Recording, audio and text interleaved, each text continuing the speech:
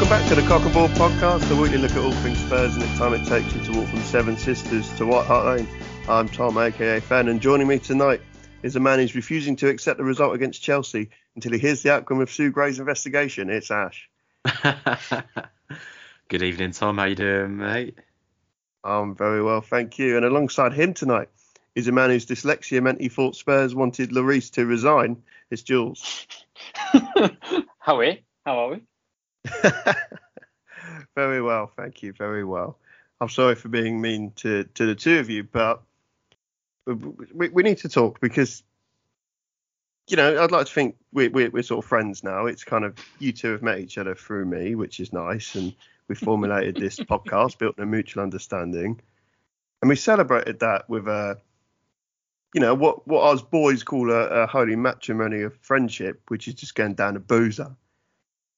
And obviously, faltering fullback in the heart of scummy Islington, because that's the home of these shitty Arsenal.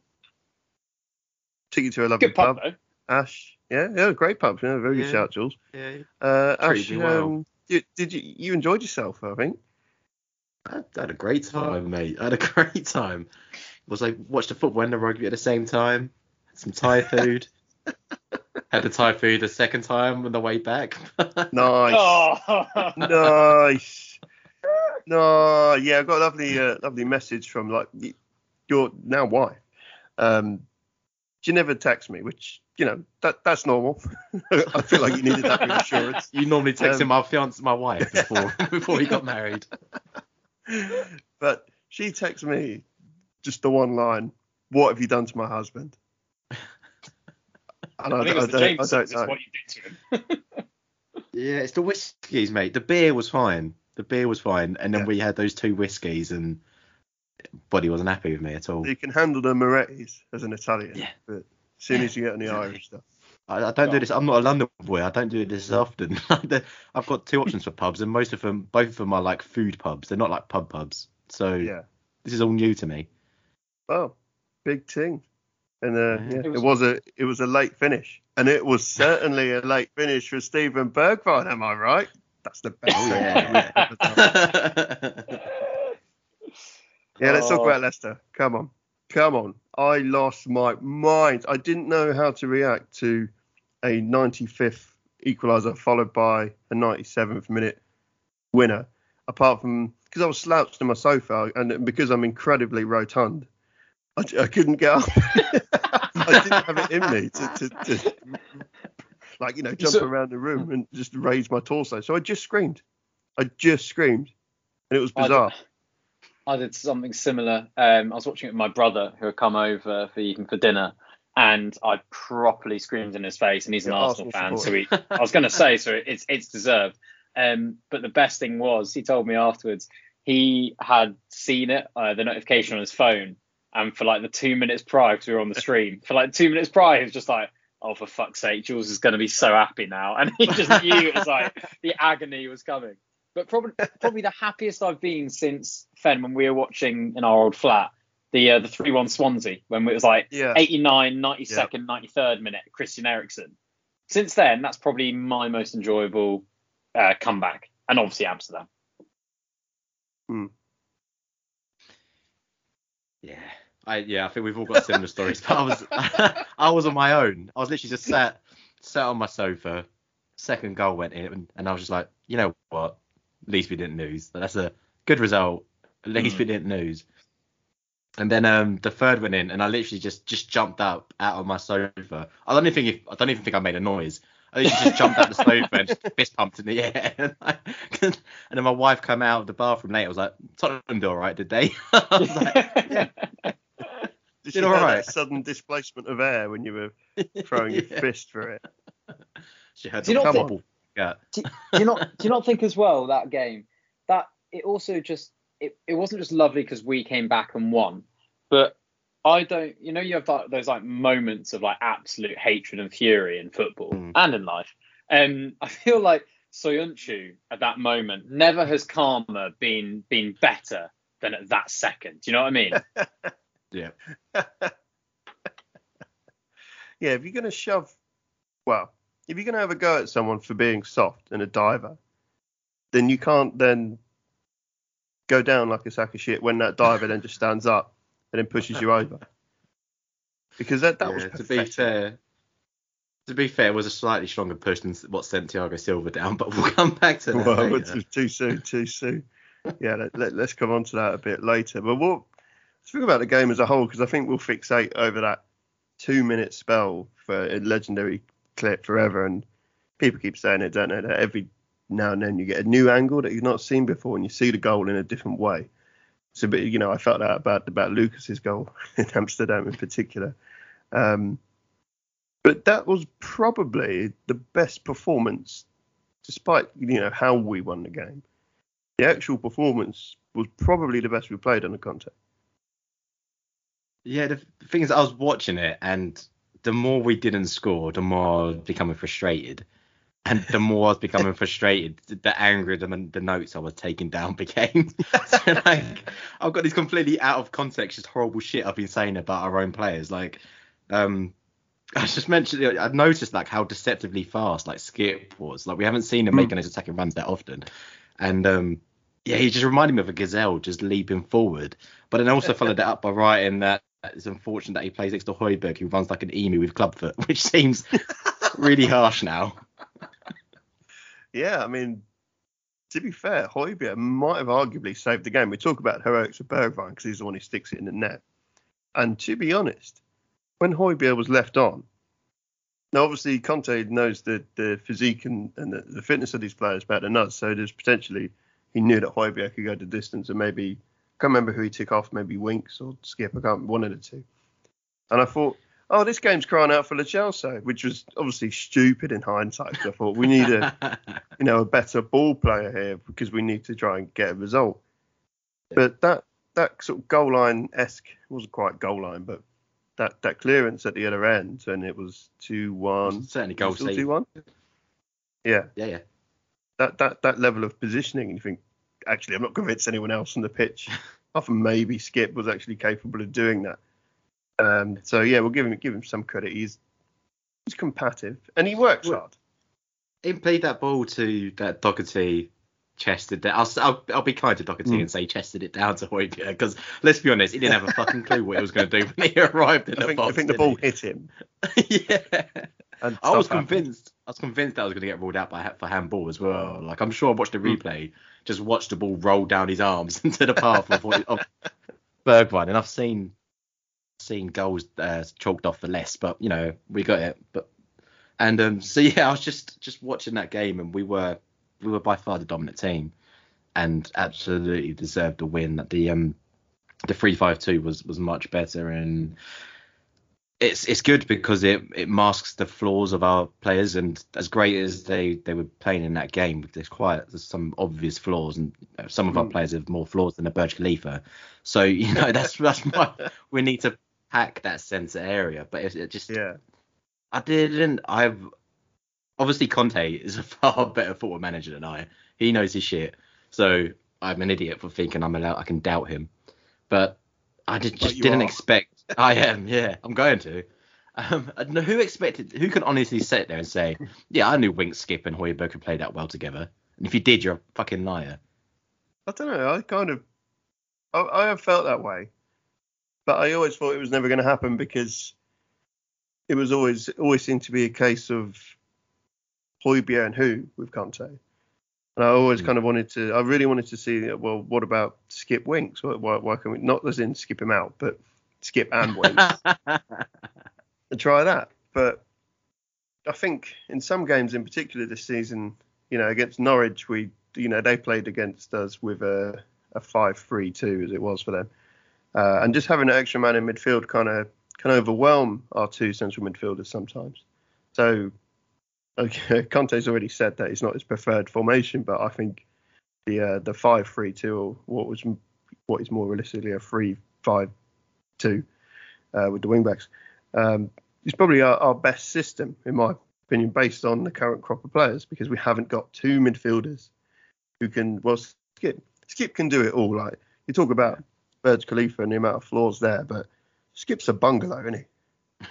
Like, no flaws. He's coming around to do my plumbing later. I don't know what he can't do. Do you know what I mean? The geezer was just dusting people in ways I didn't know he could do, and that's also kind of what I like about the three-man midfield is it frees players up essentially, and I think Højbjerg is a lot better for it because if he's just the sweeper, he just sits in front of the box. Whether or not we've got the ball or not is a bit irrelevant. He'll sit there and pivot and get played around, which is not. It's not to anyone's advantage. Well, it's mainly to the opposition's advantage. But if you start freeing him up, he's a lot better box to box, and you see that when he plays for Denmark. And obviously Winks is so much more confident on the ball now. And just by having three of them closer together, giving them more options between each other, allowing one of them to make that box-to-box run, I like it. That's my preference, but I can't. He's not going to stick with it. No, I think the biggest impact switching to the three midfield had was that because we were missing Dyer and Romero, we didn't really have any defenders that were competent at progressing the ball forward. So allowing one of our midfielders to drop deeper in Winks, who's as much as we take the piss out of him always passing sideways, he does usually pass sideways to a fairly high degree of success. So having that and then still having two other centre mid options available, I think it's showed dividends. Like we've seen so many times this season, even before Conte, that we can't keep hold of the football. Like it's the plague to us. It's the wrong time to be talking about plagues. Yeah, it's got a pick your moment, Ash. Yeah, but yeah, it was just such an impact, and then and just have the two at the front. I don't know why we don't use it more often. Like Conte used it at Inter, and I know I suppose you'd say that the two up front being Lukaku and Lautaro Martinez is quite different to having Kane and a winger fill in as a striker.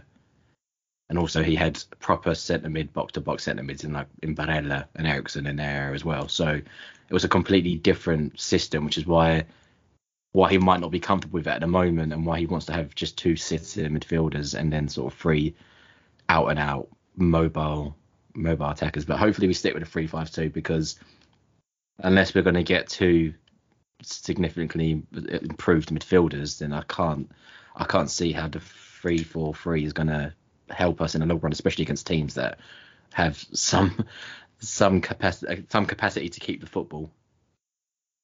I think the only way the 3-4-3 with two centre mids works is if you go out and buy two exceptionally athletic all-round centre mids from Europe who already aren't at a big club, and then you're looking at Frank Kessie and probably like Serge Milinkovic-Savic, the latter of whom would cost you the best part of 100 mil. So it feels like the system only works if Conte was at a club which had 100 million a summer to just drop on players. Maybe you can go after it, but I agree with Ash. Otherwise, I think a 3-5-2 is more sensible. We saw a bigger switch when we went to the Chelsea game and saw a 4-4-2 of sorts, didn't we? I mean, I don't even know if you can call that a 4-4-2. If you play six defenders, are you allowed to claim it's a 4-4-2? 6-2-2 at best, maybe. 6-2-2 when the two midfielders are holding midfielders. Otherwise known as an 8 and a 2. I didn't quite see it as a 6, in fairness. I expected... It was weird seeing these Mourinho tactics come back again. And at times they did try and start to work, but I didn't quite see it as a 6. I always felt that there was always a spare fullback, basically. There was always out of the 4 fullbacks who were on the pitch, they always seemed to allow one to, occasionally go into Chelsea's half. But there's obviously, I mentioned it earlier, Conte obviously knows the physique and fitness of his players far more than us. So it was definitely a formation out of necessity than design. But what I liked the most about the performance obviously was not the formation, but there was a lot more desire, a lot more aggression, a lot more creativity. I didn't do the pods where you did the cup final. Cup final? I wish. The semi-final for the cup final we didn't make. The semi-final legs. What bothered me the most, and what bothers me the most in those sorts of situations is never the result. It's always the desire and the aptitude and the application. And we actually lost. Obviously, we lost again. This is the fourth time we've lost to Chelsea. It's 8-0 on aggregate this season, but we did. That's the performance where we lost with the most grace, if you know what I mean. But bearing in mind, we've seen semi-finals with like Jamie O'Hara and fucking veteran Shaw Lucas of this world at least put in their maximum effort in a bid to get to the cup final. That's what bothered me about the semi-finals. But at least on Sunday, we saw a bit more aggression and desire. We also saw some shithousing. We need it. Well, we do need it, but it started to go both ways. I thought sometimes one of the best things you can do with a team that frankly has just got a better squad than you is like lower the quality of the game and make it a bit aggy and a bit sort of, I don't know, annoying. And Doherty on Sarr, like giving him that shove as he's about to plant his ankle is such a nasty little brat move. But it properly wound them up. And then equally, Mount shoving Tanganga into the hoardings. It started to get a bit of that edge. That wasn't cool, man. I don't like that sort of stuff. That's not cool. That was unnecessary, and it's pretty helped by having the fucking worst refereeing performance. I'm sorry, like I'm gonna be. I was wondering when we were gonna do the referee. Oh, we've triggered him. I can't. Oh god. I'm so angry. I'm so angry at the disallowed goal that I can't even remember what else happened in the game. Like the rest of it just completely just left my mind. Like that's all I can think of, and it's. Fen, shall we just get it over with? It's like sort of bursting a zit of fury. Like Ash, you're just gonna have to go on. What is it? Get it off your chest. It doesn't. Yeah, you've seen him given. The problem is this is a audible format, and I can't find the words. So this is not. This isn't helpful. We're really gonna struggle with this podcast thing. So it's just not a fuck. It's just. A ridiculous call. Why don't we just outline if it was the other way around? Ash. So Kane is going into the box, and as the cross is coming in and he's creating space for himself, he lightly places his hand in the back of Thiago Silva, and as players do in order to sort of give themselves room to operate. And Thiago Silva makes the most of the contact in a pretty ridiculous way and goes down, and they get it. Yeah. Do you not think there's moments where Kane is perhaps guilty of making the most of contact on him equally? Couldn't give less of a fuck. Irrelevant. Spoken like a true Spurs fan right there. It's irrelevant, man. And like hearing like the Sky Sports pundits and everyone saying, "Oh yeah, it's clever from Thiago." It's not clever. Fuck off, is it clever? It's cheating. It is clever. Let's call it what it is. No.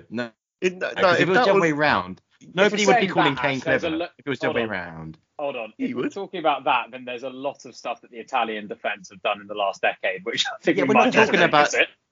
We're not talking about the Italians, right? We're talking about Thiago Silva at Stamford Bridge after Harry Kane laid a nail on him, the fucking pansy. There was. It's just not a foul. Like it's in football, you've got 11 men, 20 men running around the pitch. They're going to bump into each other at some point. If it's a push, then it's a foul. But that was just not a push. His arm is already outstretched before his hand touches Thiago, and Thiago goes down so theatrically. And I don't know. I guess that sort of highlights the issue with the VR ruling at the moment, where it's got to be clear and obvious, because it just doesn't work. Like there's nothing, you can't be clear and obvious on such objective decisions. Even though it's just the vast majority of people who aren't either Chelsea, Arsenal, West Ham, or idiots, although those things aren't mutually exclusive, they're gonna say that it's not a foul. So there's got to be a change to VAR, because the referee's got to be taking a second look at that and not in slow mo, for fuck's sake. How did you find it, Fen? Well, yeah, obviously on the face of it, it's light. It's I genuinely have seen it give. Well, I've seen it give now. I'm having a brain fart. I've lost my train. All right, Tierney. If Dyer does that down the other end, that was actually really, really good by Ash. Yeah. Where do you keep these? Save them up on Friday. Jesus. Yeah. Right.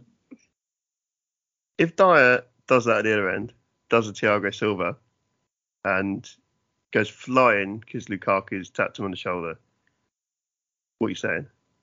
And it prevents a goal. Dyer saved as a goal because he's won a foul in inverted commas. It's no good asking me because I'm completely biased. Like we shouldn't be having to make these decisions. The referee should just be acknowledging that that's a fucking terrible call, and the referee and standards should just be better. What I want to say is that if it happened in the other box, if Lukaku touches Dyer and Dyer goes down that easy, I'm not convinced Tierney makes the same call. Well, I would, and the reason I would agree with that because Lukaku is like the most heavy-handed striker to play against ever. Like if you're the centre back, because Lukaku chases his touch around that area of the pitch, he ends up barreling. Like by that logic of that much force I'm allowed to go over, Dyer could spend the entire game just falling over, but he's not going to do it. I think it's one of those. It's really annoying. It's quite shit. It's just one of those ones that's gone against us, and there'll be other games where we'll get a bit lucky, and I'm okay with the swings and roundabouts of football. I don't think whether or not we get fourth is going to be determined by Chelsea and this game. Yeah, that's exactly. When was the last time we won there? Well, recently, but that was the first time in. Yeah, it's like 1 in 38 or something ridiculous. But I saw Chelsea, as I've always said, Chelsea, Liverpool, City. If you just accept those 6 games, in reality you probably shouldn't win. Then it's what you do out of the other 32 games. And for me, it's not the end of the world. I think it's annoying. Yep. Move on from it. We battled well. Let's keep the positive vibes going. Like we just beat Leicester. That's a much bigger result. You never expect to beat the people who you think you're going to finish below at their gaff. Based on where we are at the moment. Obviously, if we sort our act together and Conte doesn't get too fucked off about everything and just leaves us back with someone terrible again. Does Conte not feel like you're dating someone way out of your league and you're just waiting for them to like realise it or lose their temper on a night out? Yeah. I managed that vibe. I managed to marry her though, so I'm doing all right. I was going to say, Fenn's living with her, so it gets even better. Right, who am I living with? Not my wife. Oh, right. I was saying I was living with his wife. No wonder she texts me. Oh. Right. While you're at it, put the bins out. Let's keep this trade moving. I think positive vibes. I agree swallow that pain. You know, the important thing was Leicester. We go again. We're trying to be the 4th best team in the country at the moment. That's our realistic aim this season. So the 3 teams above us, you're not going to go to their gaff and get points. And ultimately, on the balance of it, they deserve to win. You got to give them credit. Like I do, fucking love Ziyech. All right, I'm a fanboy. Oh. That's it. I think I like him. I probably when he was sold by Ajax was when I wanted him to replace Lamela. He was my long-term Lamela replacement, in my opinion. I do think he's a good player, and Chelsea probably isn't the best club for him to show that. Yeah. And a lot of people, a lot of Tottenham fans are probably moaning about how much space he had on the edge of that box, but fuck me, what a finish.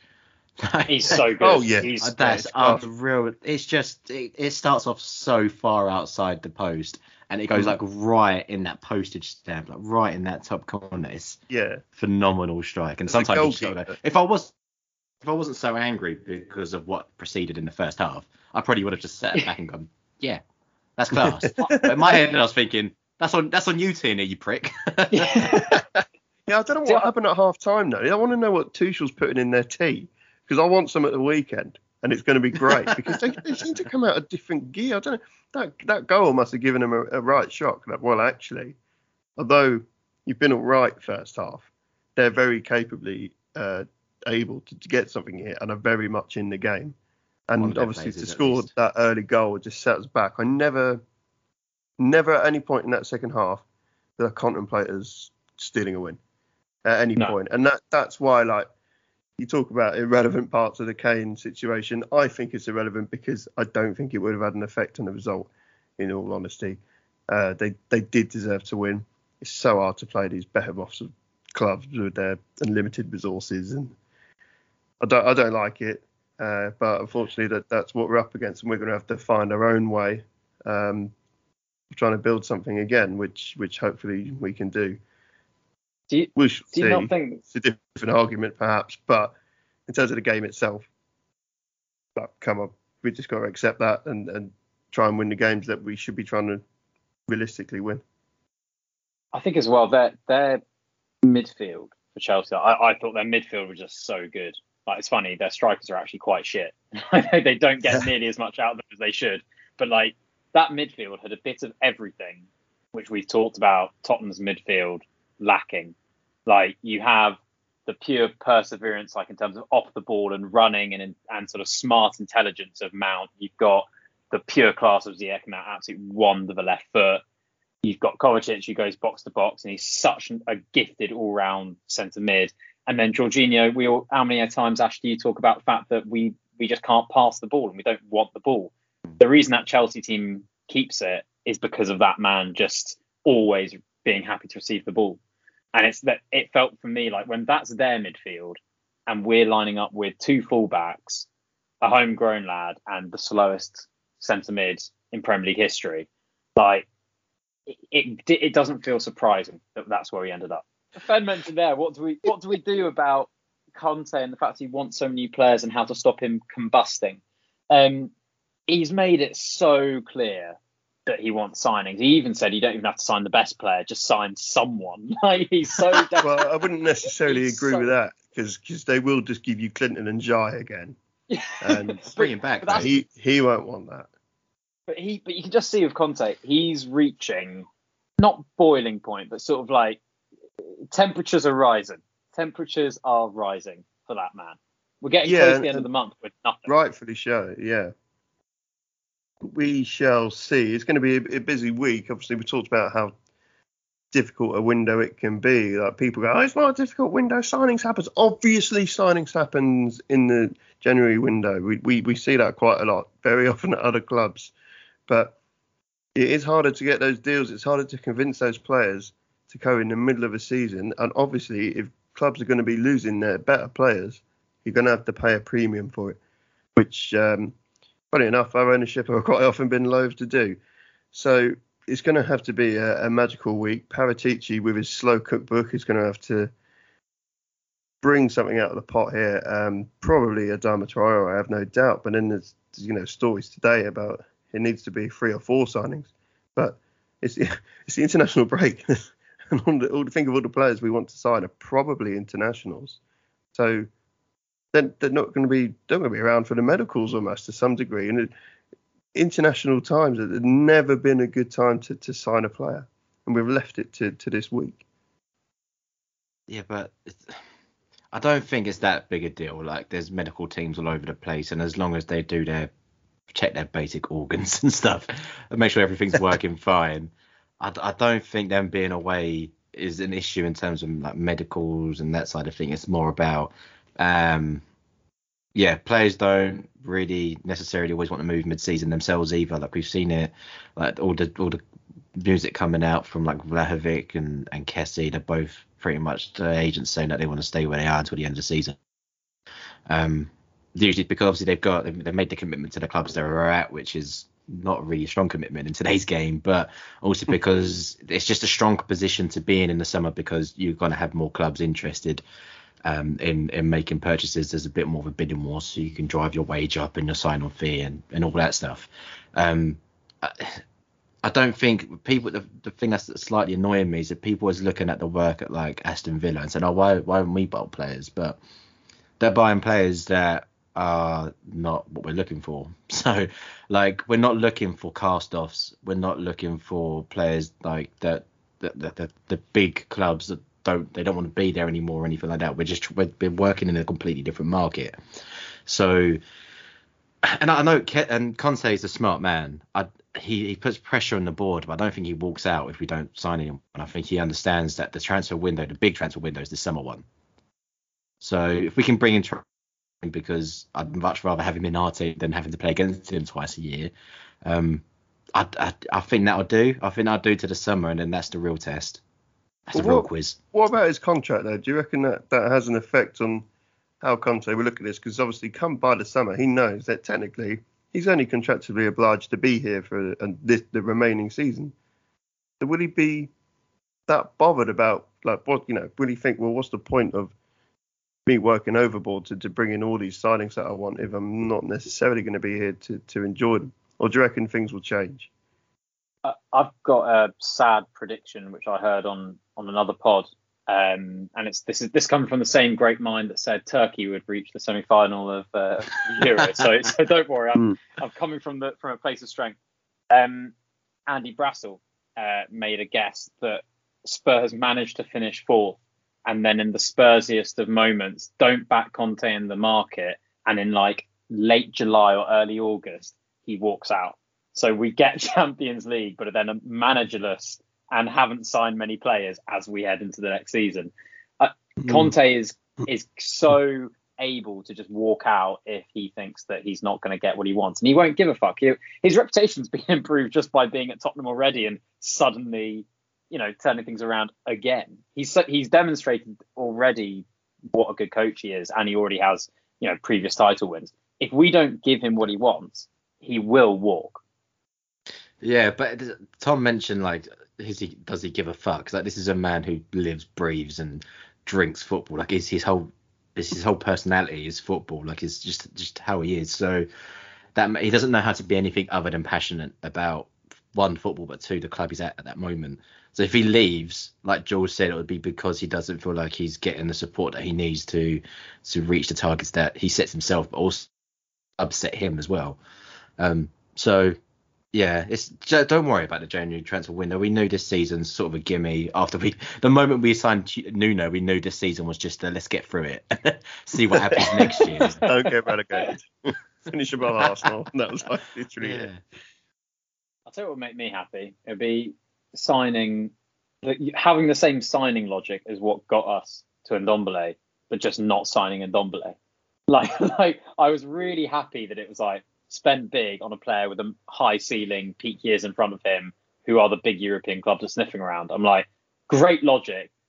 It backfired twice, but it doesn't mean you abandon the logic. That's my hope for the summer. That's my somewhat unpopular opinion at the moment, is that every signing we've made since Ndombele, and including Ndombele, have been made perfect sense at the time, barring maybe Rodon. Like we got Ndombele and Chelsea, who had a fantastic couple seasons and just seemed like perfectly what we needed. We've been moaning about needing to replace Dembele and Eriksen, and they seemed like the perfect place to do it at the time. We brought in one of England's brightest young talents in Sessegnon, and we went down into the Championship and got one of their brightest young talents as well, and Jack Clarke, or at least we thought he was one of their brightest young talents. Might not have been the case. And then we saw the transfer window under Jose, where we made 7 signings, and that included like Bale and Reguilon, and it just seemed every single signing made sense. Even Doherty, he'd come. I know Wolves fans might tell us different, but whenever we watched him, he looked like a proper good right back. Vinicius. Yeah, so I mean the hatred towards the recruitment, I think is a bit harsh. Like, football, it's such a gamble getting in the right player, especially at this standard. Like, there's just such a limited pool of players that are going to make Tottenham better. Do you not think the problem with those signings though is that all of those signings were sort of like Moneyball? It's like value of player supposedly according to like Transfermarkt or like some data source, like multiplied by like age of player and like length of contract and whatever, suggests this will be a good signing.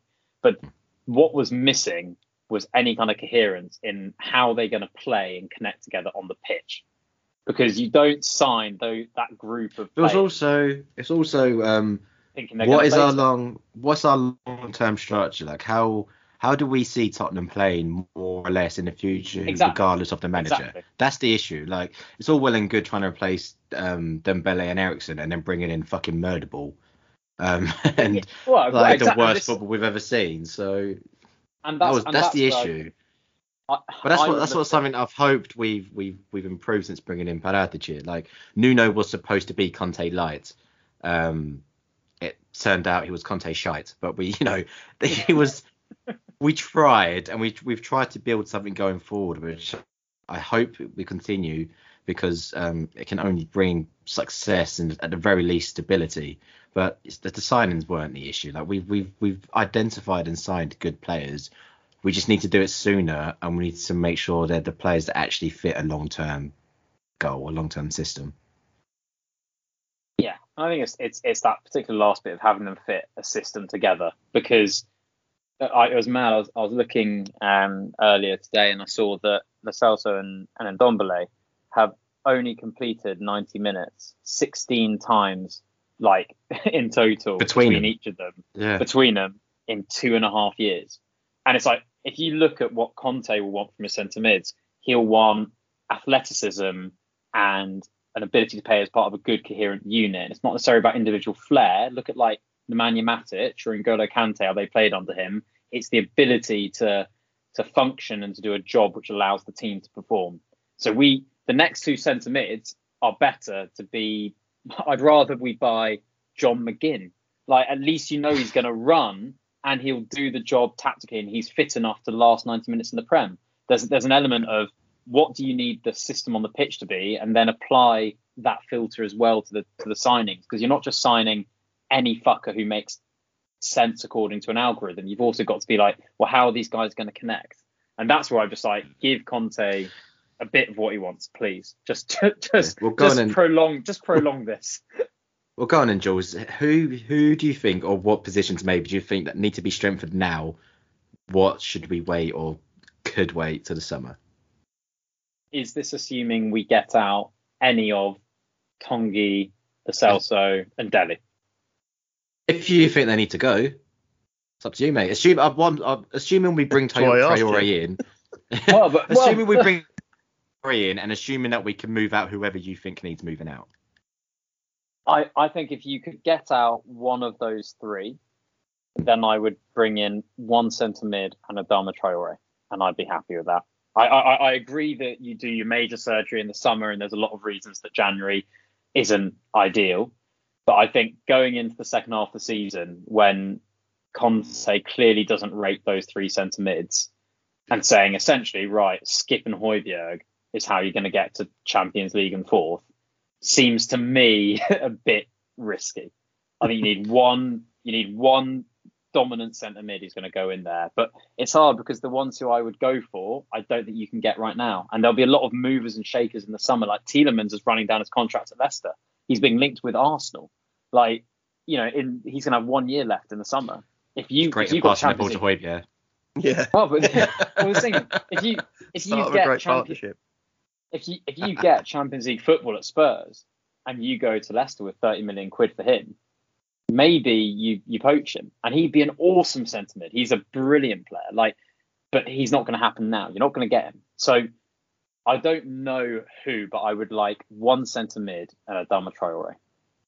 Well, this is the big if, isn't it? I think completely dependent on where we finish completely affects the summer we have. We will not have a good summer with as much investment if we don't qualify in the Champions League, because we need that competition money to help pay for that transfer budget. So Levy, et al, Paratici, but it's ultimately the board who are going to be, pulling the purse strings. They face a really big decision this week, because they can gamble and think, well, we probably are kind of mathematical favourites to finish fourth, which would be great and give us the summer we all want. But it's risky. We're a few big injuries away from more calamity, let's be honest. We need more depth. So do you take the risk now, gambling on the fact that you get the Champions League in the summer, by potentially investing a little bit more than you anticipated you would, just to bring in those 2 or 3 players? Because I agree that extra midfielder could potentially make a difference to get us into that top 4. So if you manage to pay the money to convince someone like Kessié or McKennie at Juventus to make that jump by just maybe if you have to throw an extra 10 million at a club, that gamble could be worth paying. for that. I think you could. I think you could loan McKennie because he's not got like 6 months left on his contract. So for Juve, it's more useful for him to go out and potentially with an option to buy of like 25 million. The other lad I would be tempted on, I personally think Kessie will stay. And if he was to leave, I think with all due respect to us, I think he'll go to a bigger club. I think he's that good. But the one who I would go after is Dennis Zakaria at Mönchengladbach. And he's a sort of... He'll be at Munich, mate. 100% he's going to Munich. But that's the thing. Is someone he's at nature. Yeah, I know, but he's at a German club that is at Munich, and his contract is running out. We'll be at Munich by the time his contract runs out. Those are the rules. The rules, Jules. That's just how the algorithm works. You have to appreciate that. Him, Goretzka, Lewandowski. They've also got they signed. Didn't they sign like the second best keeper in the division, and then they've loaned him out? Such a dick move. Just a Munich dietitian and the gym, whoever does their fucking gym sessions. Just bring them in. I'll be happy with that. Well, they're just cyborgs. Yeah. Let's be honest. They're cyborgs. That's what we need. More cyborgs. That would be great. I've been quite distracted for like the last 5 minutes. Because obviously I put something on Twitter with 6 minutes to go because we forgot to fucking ask for any input for many of our 4 listeners. At cockandball_pod on Twitter, also on Facebook and Instagram. Yeah, got there. Flav's just sent us a GIF. And it's so random, but it's also... I'd have to ask, Jim is obviously our journalist host who isn't here this week. We normally rely on him for matters of law. I think it might be libelous. To the point where Ash has already done it. Flav off of the Fighting Cup has completely thrown me in this recording because I've just been giggling at what a GIF I didn't know existed. And I don't think I can read out for broadcasting reasons. But it's on there. If you look at the reply to the tweet, it's on there. So thank you, Flav. You've ruined me.